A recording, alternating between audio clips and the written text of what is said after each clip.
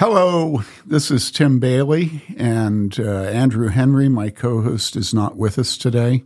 We're down in Evansville. Ben has given us the privilege of joining us for a podcast featuring his father-in-law.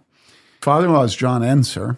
Let's begin by having you introduce John as you would prefer to do. What are some things that you think you would like to say about John?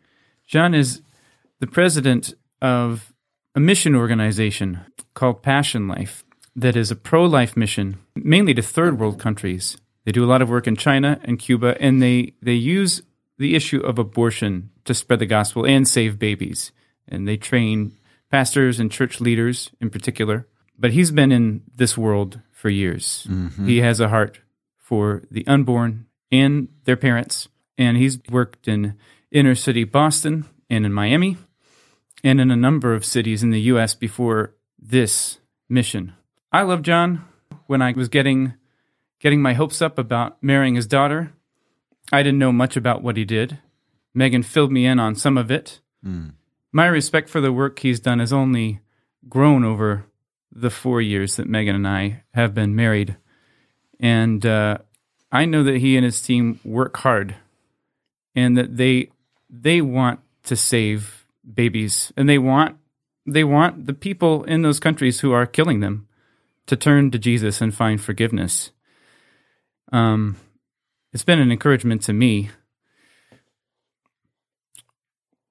That I think is the main thing I want to say on this podcast about John. I think we would both say that from the time that we got to know Megan, we began to love her mother and father. That is true. And it's because it's rare to have a graduate of Wheaton College who has meekness and humility and is very bright intellectually. And that kind of is my description of my introduction to your daughter, that she had a tender conscience and she was humble.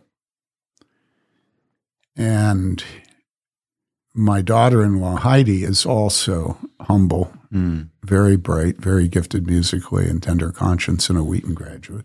Yeah, she is very strong intellectually and well-read, and yet carries a very quiet demeanor, and it's a beautiful combination. Well, we're happy to hear your voice. Welcome. Thank you. Yeah. Thank you. Good to be with you guys. So let me back up and give a little background about Megan, because I think it's important as an introduction of Passion Life, actually.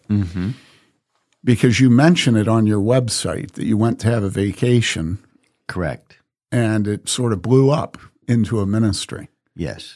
So I first got to know Megan, how many years ago would it be now? Oh, my. I think, let's see, 4.5.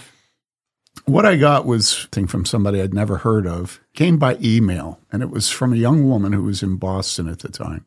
She had recently returned from China, and it was a very long, carefully written email. It was like a flash of light in my life. Here came this email, and it was an email from a young woman who started out by saying that she had begun to read some of my online articles a number of years earlier, and that she thought I was nasty and that I was needlessly confrontational. She didn't make any apology for it, yet I knew she'd written me, and so I knew that probably her opinion had somewhat changed, or she wouldn't have written a letter that started tenderly. And so I kept reading, and she described her life. She said she had gone from Wheaton to being a missionary in China.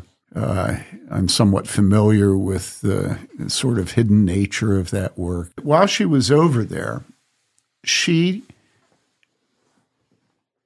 and I don't remember how she exactly put it, but she said, I decided that I wanted to get married and have children. Well, when she wrote that, I thought, and she went to Wheaton? But here Megan was saying that she wanted to be married and to have children. Well, for a Wheatie who's a woman to say that, and I was flabbergasted that she wrote that. And it was like, no, I know you understand. But she didn't say those words. She didn't say, I know you understand. She just said, I've decided I wanted to get married. As I was reading, I had a young son, friend, brother. I don't know what to call you, Ben. But a young man I loved. And I wanted him to get married. But he had a problem. And his problem was he was short. How tall are you? Oh, 5'8". Okay. That's not that short. No. I thought of you as short. Sure. That's because you're tall. Well, no, I think it's because I looked at him with women and he was not taller than they were, clearly. And so immediately I was thinking, how tall is Megan? I mean, as I was reading the letter, I was thinking, how tall is Megan? And so what I did as soon as I got done reading the letter is I went online and I began to Google her. And I looked for any pictures that I could see. And I remember finding a picture of her standing with two fellow Wheaties. No, I think actually those were her cousins, I'm guessing. Seriously. I'm pretty sure. Okay, Although I don't know if they were two guys. And it looked to me like they were taller than she was. I wrote her back immediately and I said, I will have more response in time. But I'm wondering, would it be okay if I introduced you to a man that I'm wondering whether you might not find somebody that is interesting to you? Life-changing moment. Something like that. Yeah. How did I put it? Oh, that's right. Let's see. Would you mind if I put you in touch with a man your age? He's in our congregation. That's all I said. Oh, no, you said more. I don't want to read it all, though. Yeah. Now, this is the point of this story, what I'm about to say. No matter how radical it was for her to say, I decided I wanted to be married and to have children. When she responded to my request to introduce her over email to Ben, the response to that is something I've never forgotten. And if you have it there, would you please read it? Sure. I don't mind if you share my email with Ben. I've actually heard him on Sound of Sanity before. It's a podcast. I'd be very happy for you to put us in touch with each other. Thank you for thinking of it. There really isn't anything that feels like a greater kindness to me at this point in my life. And I'm telling you, my heart melted.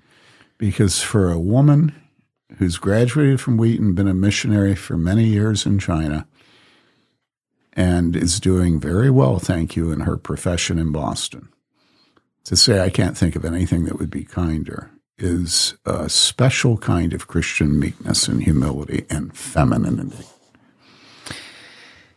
Yeah. Let me weigh in on Megan a little bit also from my perspective. First of all, she did grow up in that time where saying something like that really is radical, totally radical for her age period. I remember a time when she went with me to speak at a church and somebody asked her, what do you want to do with your life?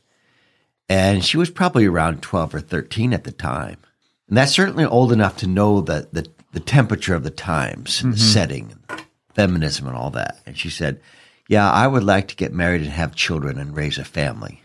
That's what she said when she was a young teenager, which ironically made her long wait all that much more painful because out of for you and your wife, of our children, my boys didn't really worry about such things. They ended up getting married. But for Megan, I knew that it was her heart's desire. She had kind of understood that she wanted to share her life with someone and see her mission field as her family, primarily. Now, she wasn't going to wait around and lament and grieve and become bitter. She was going to get on with her life. And that's why she ended up trying to find important things to do and going off to China and so on and so forth.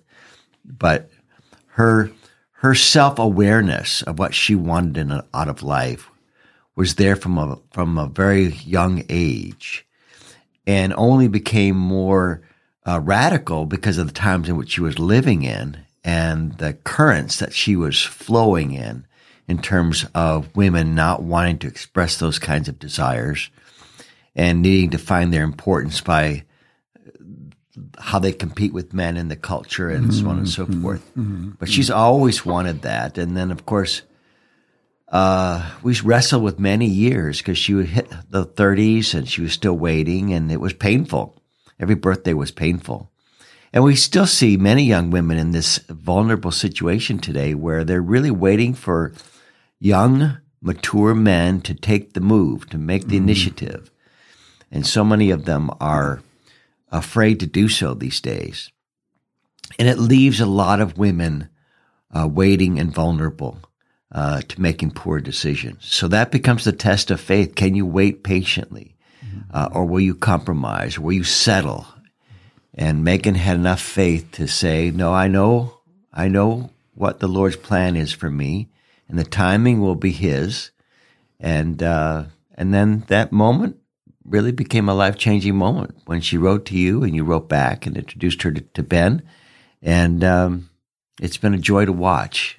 So, John, hearing you say that, I don't want to flatter you. In fact, later in this podcast, I'm hoping we can have a little bit of an argument, because we've had it privately on the phone over the issue of pro-life leaders releasing a statement that they nobody believes in prosecuting women. That's right. Yeah. Because I think it would be helpful. Two things. Number one, to have two men the similar age actually disagree with each other. Yes. Without crying and asking somebody to give us a handkerchief. Yes. I brought a handkerchief. Okay. Yeah.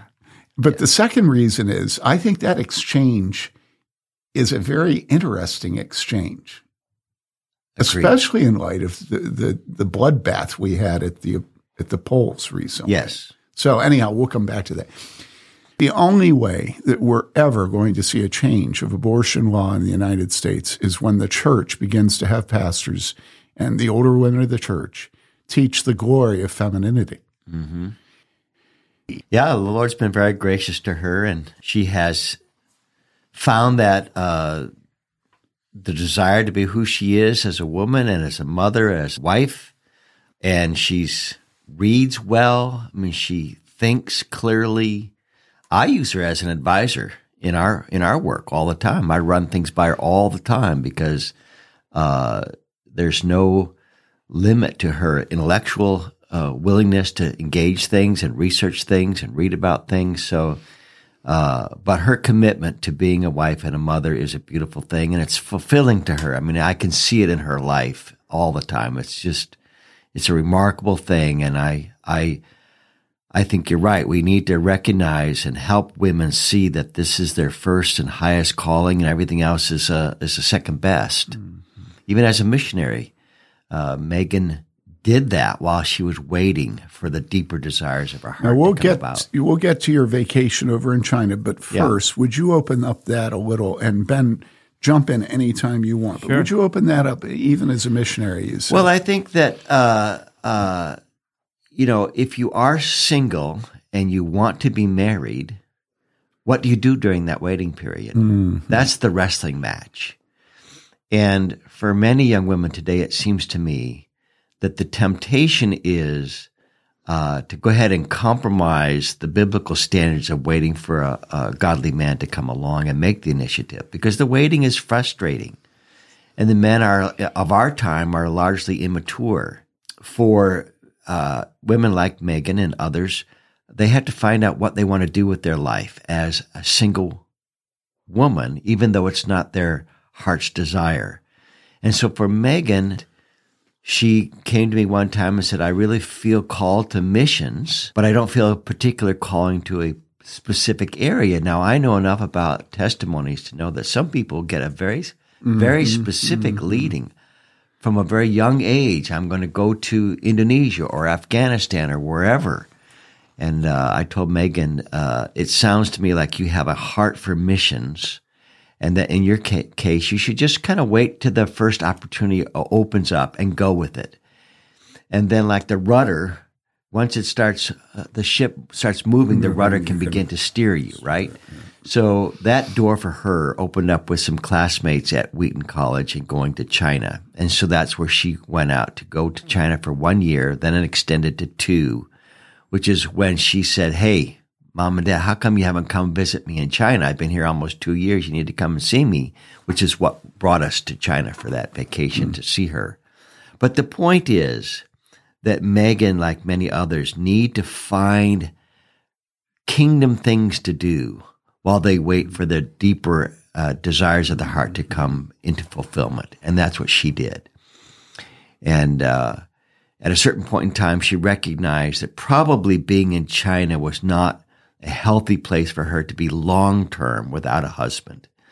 The Lord can find you anywhere. Mm-hmm. And we certainly found many missionaries in China that were in very isolated parts of China and still found a godly mate. Mm-hmm. But I think that in Megan's situation, she recognized that after 8 years, being a single woman in China, serving cross-culturally with Uyghur Muslims was probably not in her wheelhouse. In other words, it was requiring her all the time to not use what she was best at and required her to be more outgoing than she is normally and to do things that are not comfortable for her long-term.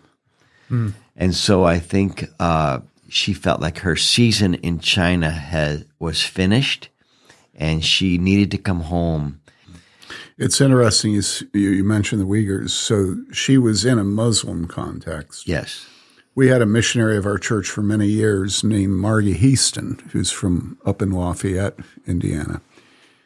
And it was interesting. The reason she was able to stay in that context and do it well is that her whole life was being a midwife to Muslim women. Freedom among the women and children of the community in terms of witnessing and teaching the gospel. Okay. She was not a threat to the status quo. Right. And so you say she was there 8 years, but you say that it was after she was there 2 years that you went. Yes. So would you open that up, please? Yeah. After about 1.5 years, she wondered why we hadn't come to visit her in China. So I was busy doing pro-life work here and starting pregnancy centers in Miami and Boston. Now let's back up. Okay. Take us to the beginning of your pro-life work and your friendship with John Piper, because people need to understand this is not something that just started with China and with your daughter. Yeah. Well, my connection with John Piper goes back to when I was a senior in college, and he became my Greek teacher. His career started at Bethel College and Seminary. Both John Piper and Wayne Grudem were on the faculty at Bethel College my senior year. And my wife was in Wayne Grudem's first theology class. And I was in John Piper's Greek class, and my wife was in the other Greek class that John taught. And we just became good friends as well as students with John. And over the years have maintained that friendship long before he became the Charles Spurgeon of our time. Conrad and Bayway might argue with that. But anyway, I was an ordained Baptist minister in the inner city of Boston. It was where I raised my family. And the issue of abortion came up one Sunday. And the closest thing to a great awakening in my lifetime unfolded before us over several weeks, when people started to stand up openly in our congregation of about 50 to 60, 70 people and tell their testimony with great lamentation, many tears, many sobs. And the women started it, and then the men began to tell and confess how they had pressured women to abortion. Other men began to talk about how pornography and their exposure to pornography affected their behavior toward women, and started to confess that. And as a result of all of that, we were able to come back and re-preach again the gospel of redemption and of justification and the punishment that Christ paid on the cross. And all of a sudden, our people began to have a clearer, deeper, genuine experience of God's forgiveness that was very liberating and transforming for them. And part of the fruit of that was that they said, we know how to rescue women, because we were those women. We know what would have made a difference, and we know what would not have made a difference. And so my wife and a couple other women began to go out to some of the abortion clinics and to offer counseling. And then a number of us were involved with some of that and some of the sit-ins back in those days. And eventually they decided that we wanted to start a pregnancy counseling center in the inner city of Boston. So we opened up a pregnancy help counseling office. I was speaking in churches around the greater Boston area, raising the support and finding the volunteers and eventually the staff. And that eventually grew into 6 pregnancy help clinics in the greater Boston area, and a book that I wrote with focus on the family called Answering the Call that was really dedicated for helping Christian leaders like myself, pastors, elders, small group leaders, begin to think through the issue of abortion from starting with the Bible. What does the Bible say? And out of the politics realm. Just start with the Bible and Christian ethics. So all of this is my background, and that started around 1989, 1990, in that period of time. And I want to stop you just for a second. We'll pick up again. You say that it was the closest thing that you have had to a revival, what Lloyd Jones would call a special outpouring of the Holy Spirit. That's correct. But you did not say what caused the repentance in your church. Well, we were addressing what the Bible calls the shedding of innocent blood. And again, when you say we, was this you and your wife? No, it was actually me and fellow elders of my church over a 2 or 3 week period. And how did you do that? Honestly, I can't really remember what the texts were, but the point is we were talking about the shedding of innocent blood, and as a result of that, we started talking more directly about abortion being the biblically understood as the shedding of innocent blood. And the more clear we became in exposing what abortion was, the deeper the cut became. And my experience is that I came to faith in the Jesus movement at a time when, before I had really been able to make a lot of bad decisions in my life. So abortion was not a part of my background. And I really had no idea. I mean, to me, abortion was more of an intellectual discussion in an ethics class. It wasn't really a living reality to me. So when the issue of the shedding of innocent blood came up, and a member of my church stood up and started talking about how she had had an abortion, I was a little bit surprised and shocked. And then a second, and then a third, and then a fourth woman stood up. And then the men began to stand up. And I began to realize this is the movement of God exposing what was even unclear to me, even though I was preaching and teaching on the subject. And their testimonies was a revelation to me that for years I had been preaching, and much of what I had hoped would occur was not occurring because of this hidden, dark, painful secret that was a part of so many people in my church. It turned out to be about 30% of the people in my church. One woman said to me,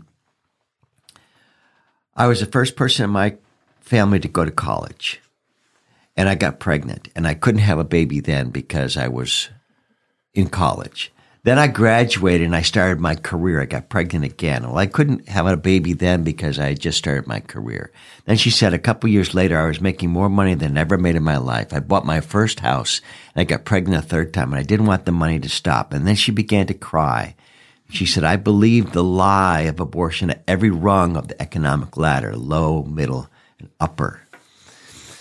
Then I began to really realize how devastating this had been in her life. And she said, you want to know why I never volunteered to teach the kids in a Sunday school class? She said, I figured if you knew that I had aborted 3 children, you wouldn't want me working with with children. Well, that did not come from us. I mean, we were a bunch of inner city beanbag people just coming out of, sex, drugs, and rock and roll of the 70s and all that kind of stuff. That judgment was coming from a demonic point. And I was able then to help her realize that the cross is really about the shedding of innocent blood as well. That if abortion is the shedding of innocent blood, so is the cross. It's blood for blood. And it's more powerful than any other blood, and it can wash away and purge away and cleanse the conscience so that you can serve the living God. Hebrews 9:14 became a watchword for many people in my church. How much more will the blood of Christ cleanse our consciences from things that led to death? Let me go back and probe a statement you made. It was a demonic influence. Because you and I have talked before. Yeah. And we have bemoaned together the absence of pastors preaching on abortion, even though they all say they're pro-life. They all, of course, this, that, and the other thing. Of course. What I was trying to pull out, it was the very proclamation of the horror of bloodshed, of innocence, that called forth the confessions of sin. I have experienced that in my life. Yeah. I saw that on a small scale, and I've seen it around the world in other places now on a larger scale. That this is often the purging that needs. This is the boil that needs to be lanced in many people's life. Is the shedding of blood is the one thing that the conscience cannot deal with. We can only suppress it. We can only deny it. We can only pretend it's not there. But it fundamentally disables us as Christians and keeps us weak. And it's not that the demons are lying to us about the nature of the horror of what we've done. It's that they lie to us and tell us that there is no hope for us. That's correct. It stains the conscience and alienates us from God. Yeah. And it's a real alienation. And in my people, these are good people. You know, these are salt of the earth, inner city people that in many ways have experienced a new birth, but they couldn't find their footing. They couldn't find a place to stand. And it was also because, again, they have guilt on one side that they don't know where to go with. They would say things like, I know God forgives me, but I can't forgive myself. Now, that's kind of the moral classic, weakness and confusion that was very common in our church. And I would say to them with a smile on my face, you don't really mean that. You don't really mean to say that God has one standard, but you have a higher standard. You know, that God can forgive you, but you can't forgive. That's not what you're saying. What you're really saying is that you don't understand how the cross actually works. You don't understand what we refer to as the doctrine of justification or atonement yet. So, because when you really see it, then it becomes good news of great joy that you have been set free. You've experienced the miracle of being forgiven when you were condemned. But that also was what I was able to go back and preach to my people. So things like justification and atonement are words that we deal with sort of in an academic setting. But in the context of abortion, they're life-changing because you get to explain the cross as full punishment paid for the full penalty that is due, so that nothing else needs to be punished. And the only way that you can respond to that is not by adding to it in any way, but just by receiving it with great joy. And all of a sudden, the gospel's promise of joy and peace and power began to be unleashed in my people. And that's where they started to go out and say, we can rescue mothers and women, couples. And it's, here we are 30 years later, and I still feel like I'm in that wave of release. You know, you said earlier that it's difficult for women to wait for men who are, and you sort of, I don't remember the words you used, but who are weak. And you characterized Immature. And I do think that that's in large part true of men today. I'm sorry, I don't mean to be insulting, but I've always thought that, and I don't like to quote Lewis, I'd rather quote Chesterton, but I've always thought Lewis in The Abolition of Man gets at it perfectly when he says that we've turned men into geldings and then we've demanded that they reproduce. Correct. They're men without chests. Their chests are hollow. Right. And I don't say that again to put down younger men, but my goodness, can't we have the spiritual maturity and faith to diagnose our condition, not just as individuals, but as a generation, and to recognize what we need. And it's not enough, actually, to have political commitments that cause you to be a belligerator. And it's actually not also helpful for you to grow a big beard. You know, John, you don't have a beard. and yet you've spent your life living at the crossroads of the most intense bondage in the world today, which is the bondage of billions of murders. And that place is a place, if you're going to stand with the gospel of Jesus Christ, it requires incredible faith. Incredible faith, because you don't get love for doing what you do. No, you don't. No, you don't. But in my view, it's just been the calling and the outworking of the gospel. And today it just seems to me that it's very difficult to preach the gospel correctly and appropriately in the culture of our times without exposing the nature of abortion as the shedding of innocent blood and bringing the good news of the gospel particularly and specifically to that particular evil. Because I believe, with somewhere between 40 and 58 million abortions a year in the world, depending on what sources you want to use, this is the sin that has stained the whole world. And it's the one sin I think that the Christian leaders are still silent about. And until it is perforated, it holds people back from the gospel. Let me give you an example. I met a man once who said, God can never forgive me. And he said it like that, just the defiant red eyes. God can never forgive me. And I had enough wisdom just to hold my tongue. I said, there's a story coming here if you just be quiet. And he knew I was a Baptist minister. I think he was expecting me to say, God loves you. And I think he expected that argument to come back. And I just held my peace. And then he paused and he said, I killed my wife. And then it was my turn. And I said, I agree with you. God could never forgive you. Now, he was a little bit taken aback because he didn't expect that as an answer. Okay. And then I said, it would take a miracle for God to forgive you. So what was going on there? In his mind, what he did deserved punishment. And if God is just, God could never forgive him. So therefore, he's got it. He's got it figured out. And he knew that I could not go anywhere with that. So I said, okay, I'm going to agree with his conscience, number one, that what he did was damnable and a just God would damn him.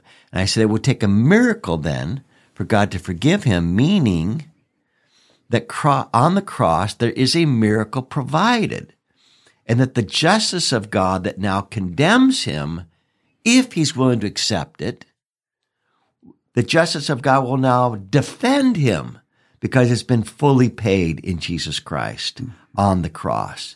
And I began to explain it to him. But my takeaway from that story is that man could sit in church for 100 years, every Sunday morning and evening, and never respond to the gospel until someone could explain how the gospel could specifically address his one issue, which is he killed his wife. And I think it's the same way with abortion and many other situations. Until we speak to how abortion is the shedding of innocent blood and the cross is about the shedding of innocent blood, people are stuck.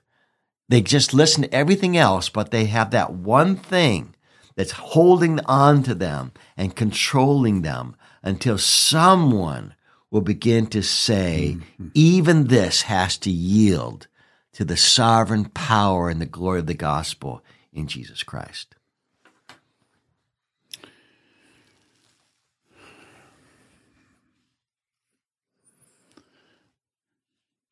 Our lives have been spent in parallel but different spheres. And where we meet in our greatest unity, you and I, when we talk, is actually not abortion. Where we meet is in,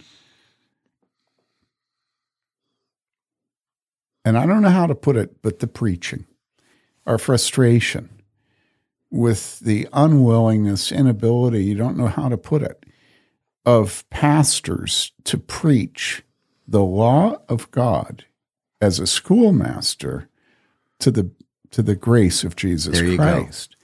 And it's like you say, well, the bloodshed, well, yeah, that really almost dwarfs everything else. And, you read the Old Testament prophets. I've just gotten done with Isaiah, Jeremiah, Lamentations. I'm now on Ezekiel. And it's just this relentless condemnation of the people of God for the bloodshed of the innocents, and then specifically for them giving their children to Moloch. That's correct. Yeah. And you read those things. And I remember when I was very young, just starting to be a pastor in 83, 84, I remember reading those sections of the prophets and just the relentless theme of bloodshed of the people of God, and that God hates that bloodshed. And I remember thinking, well, that's a sin that we don't have today. I remember thinking that. Of course. And then immediately I thought to myself, now, wait a second. I have not found any other sin in Scripture that we don't have today. I must be thinking about this wrong. Well, it was about that time that Joan Andrews and Joe Scheidler and Mother Teresa and all these people, and to some degree, Harold O.J. Brown, Joe Brown, the theologian from Trinity. And there were these, and Chick Coop and Schaefer had gone around the country speaking, and I began to think about abortion. Well, the minute you start that, it's kind of over for you, because it is a watershed moment where you realize, and I remember right after that as a young pastor, I preached through the 10 Commandments, and nobody had told me to fasten my safety belt and put on my helmet. I just thought, well, the 10 Commandments are part of, the larger and shorter. Let's do the 10. All of a sudden, I had my fingernails clawing onto anything around me to hold me, because of the overwhelming sense of the holiness of God and the sinfulness of each of us that came over us as I preached the 10 Commandments, and a similar worship service at my town church where there was a Sunday, I don't remember which sermon it was, but I mean, you could just feel the movement of God in that place. And the movement was conviction of sin.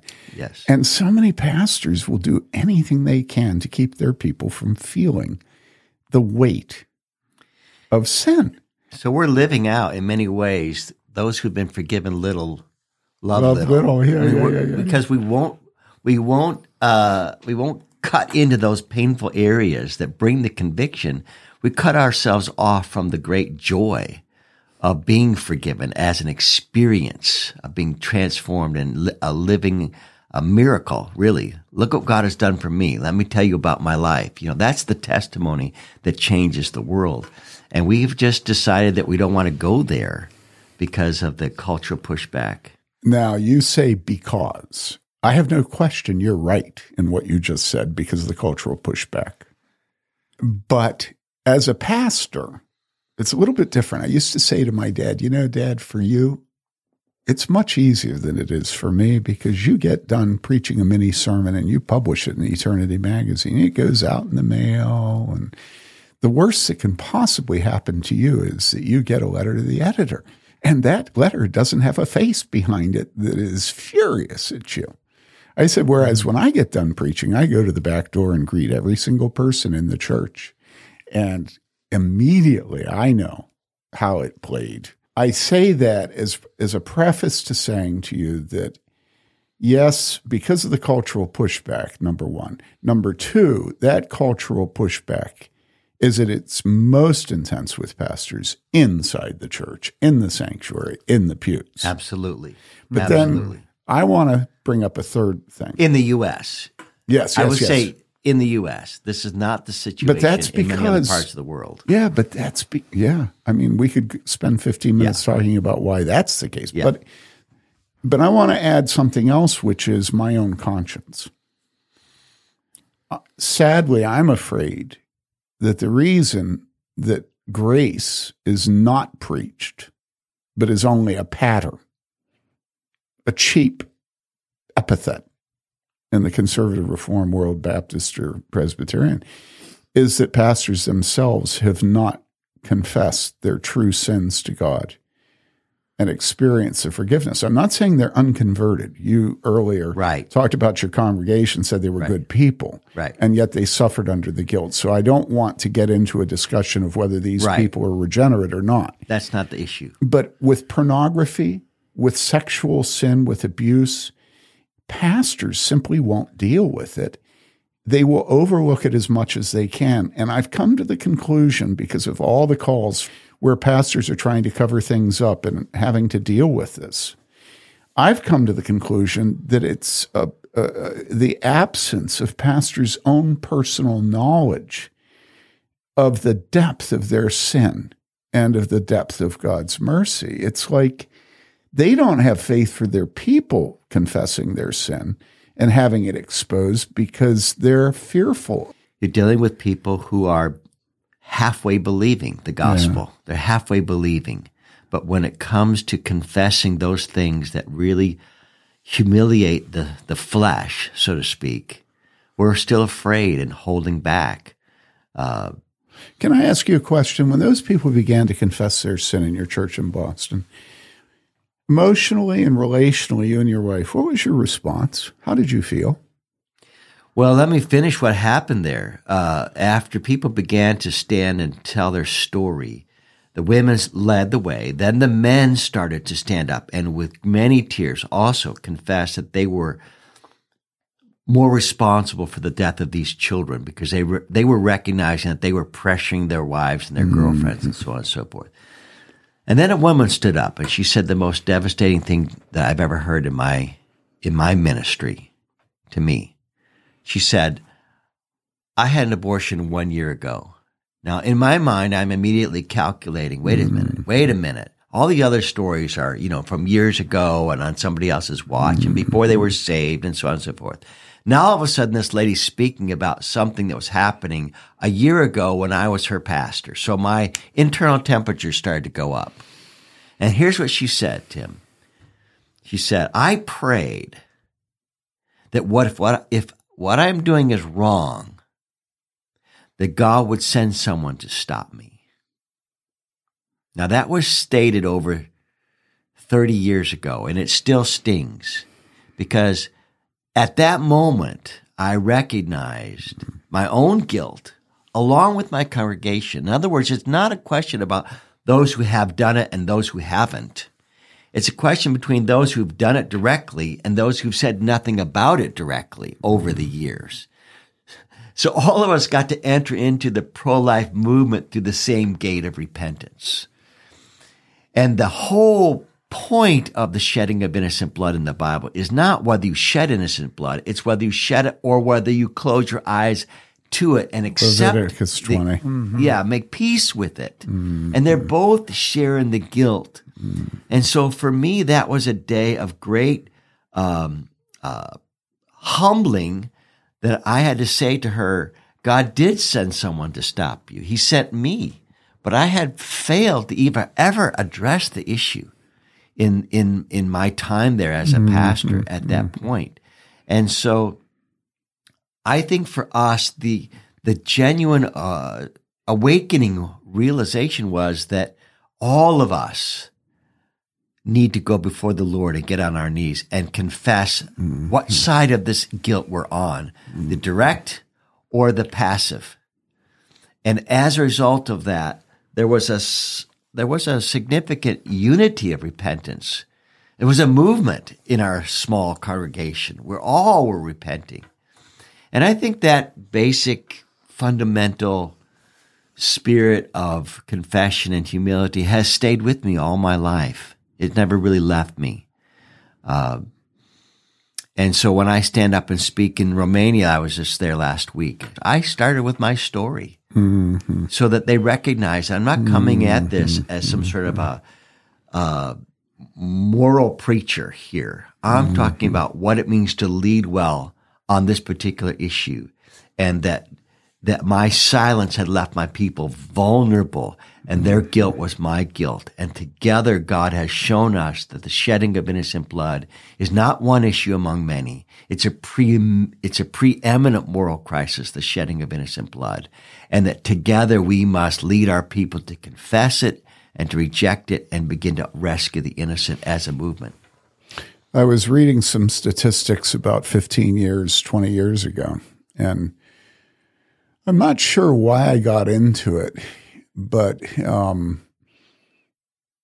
I began to dig deeper, and I came up with estimates that were scholarly, that we had reached a point in North America where the incidence of abortion was 43% of the women of childbearing age in any population group. That was the case in 1990 or so. So maybe it was back in 1990. Yeah. It's down to about 32% now, but yes. Well, that assumes we're not talking about hormonal birth control. And Correct. that's the thing that you That's and correct. I That's correct. blanch at even mentioning, because that explodes everything. But then I began to look at the demographics of sins, inside and outside the church, and looking for a differential. What difference does it make to be a Christian in an evangelical, Bible-believing, fundamentalist, whatever you want to call it, church? Mm-hmm. And what I realized at that time was, by any indication, whether it's a Gallup poll, whatever it is, your statistics of fornication, of adultery, of divorce, of abortion, of all these various sins are not much different inside and outside the church. And then I realized that if I could look at my congregation, I had a congregation, say, of 100, mm-hmm. and of that 100, let's say 50 of them were women, that of that 50, somewhere around 20 to 22 of them had, I won't say experienced, had chosen right to have an abortion. Yes, often with the oppression of a man in their lives, yes. or their mother. You pick it outside an abortion, or father. But the father is not often the one that has her hand holding the elbow of the woman who is her daughter, taking her into Planned Parenthood. Correct. I've seen this stuff, So anyhow, but the fathers have told the wives to do that, or the wives have told. But anyhow, regardless, my point is, even if you only want to talk about surgical abortion by the baddies at Planned Parenthood, or now over 50% of them are chemical, in the end of the first or the beginning of the second trimester, even if you only want to talk about the obvious abortions that are farther on in pregnancy, okay? You're talking about a huge number of women and men in the church who have purchased the murder of their child. A huge number. I'd say around at least 33%, about a third at least. So even if you take it at 33%, you're talking about a third. Yes. And Mary Lee and I, after many years of counseling and incest, sexual abuse, child abuse, we put the incidence of child sexual molestation and abuse or incest at around 40 to 50% of young women who come into our church. And remember, we're in a church and a university community where we've had a constant stream of young women going through. And a number of those young women were raised in the most conservative Christian homes. Now, Mary Lee and I yesterday spent hours with a couple. I don't want to go into it, but at the end of that day, they had come to visit us. They had been out in the Midwest visiting their children, and we had been working with them by the phone. And after meeting with them, my wife had invited all the grandchildren over to her house to have a rake the leaves, ride the zip line into the pile of leaves, have a fire, have s'mores and hot dogs, and this is this wonderful time with our grandchildren and our kids and everything. And Mary Lee, who was always up for anything, sat down and said to me, "My stomach is sick. I don't know if I can do this." And they were going to show up within half an hour. And I thought she was getting sick. And I said, what's wrong? And she said, I just can't stand it. What I heard. I just can't stand it. Well, what was it? Everything you and I have been talking about is what it was, to deal with sin. And it was the suffering of children and of parents and of people in the church. I remember being at a church out west. I spoke at a conference at the church. And of course, I always bring up abortion because to me, it is the central indictment of evangelicalism. We have been utterly AWOL on the issue of abortion. Wow, everybody thinks we're pro-life. It's just nobody's pro-life. The reason all these electoral initiatives fail is because evangelicals aren't pro-life, actually. Do you want to say anything about that in the wake of Ohio? I mean, you're smiling. What do you have to say to that? Anyhow, I want to just finish about that day. I really intensely spoke about abortion and that it was maybe the most profound violation of the fatherhood of God in man, that we as men, and I remember a father of, I think, 12 coming up to me afterwards crying and confessing that early in their marriage, he and his wife had murdered one of their children through abortion.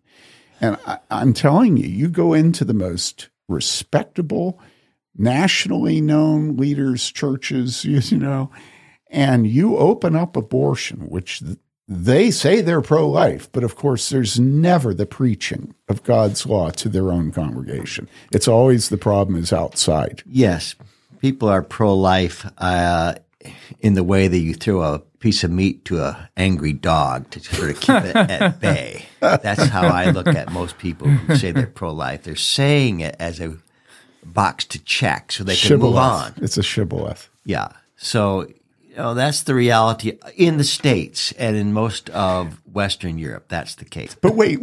Let's go back. You go over for vacation. Yeah. You're visiting Megan. Now open that up to us because I think it's time to hear about the rest of the world.